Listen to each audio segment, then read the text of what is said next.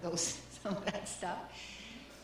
But while we were having our devotions, what I got was the woman brought in adultery before Jesus. And the woman who suffered for 12 years. And I just became overwhelmed with the sense of just being tired of it and wanting to be free. And I wanted to be free more than I wanted you to think better of me. And now I can truly be free to be better. Yeah. Yeah. Praise God. Now, just to follow up on that, does anybody else have any words or word of encouragement or thoughts to share about this? Here. I will never leave. You're right. Kept getting that scripture, I will never leave you nor forsake you, Ruth. Lo, I am with you always, even till the end of the age.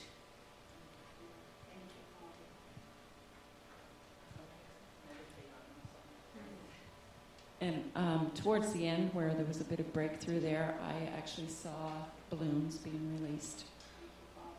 Freedom.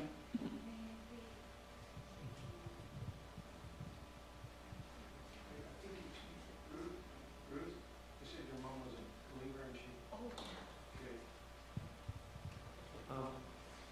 I just want to share the story of, and everybody here has heard this story, but you guys have not, is Sue's sister had to pass on because of bone cancer. And we were in the room when she left.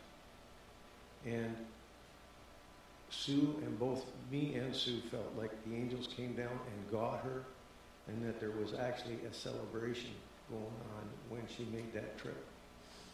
And I wanted you to understand that that's probably how your mother went, even though you didn't. It didn't feel right at the time to you, but there was probably a celebration in heaven because your mother made it.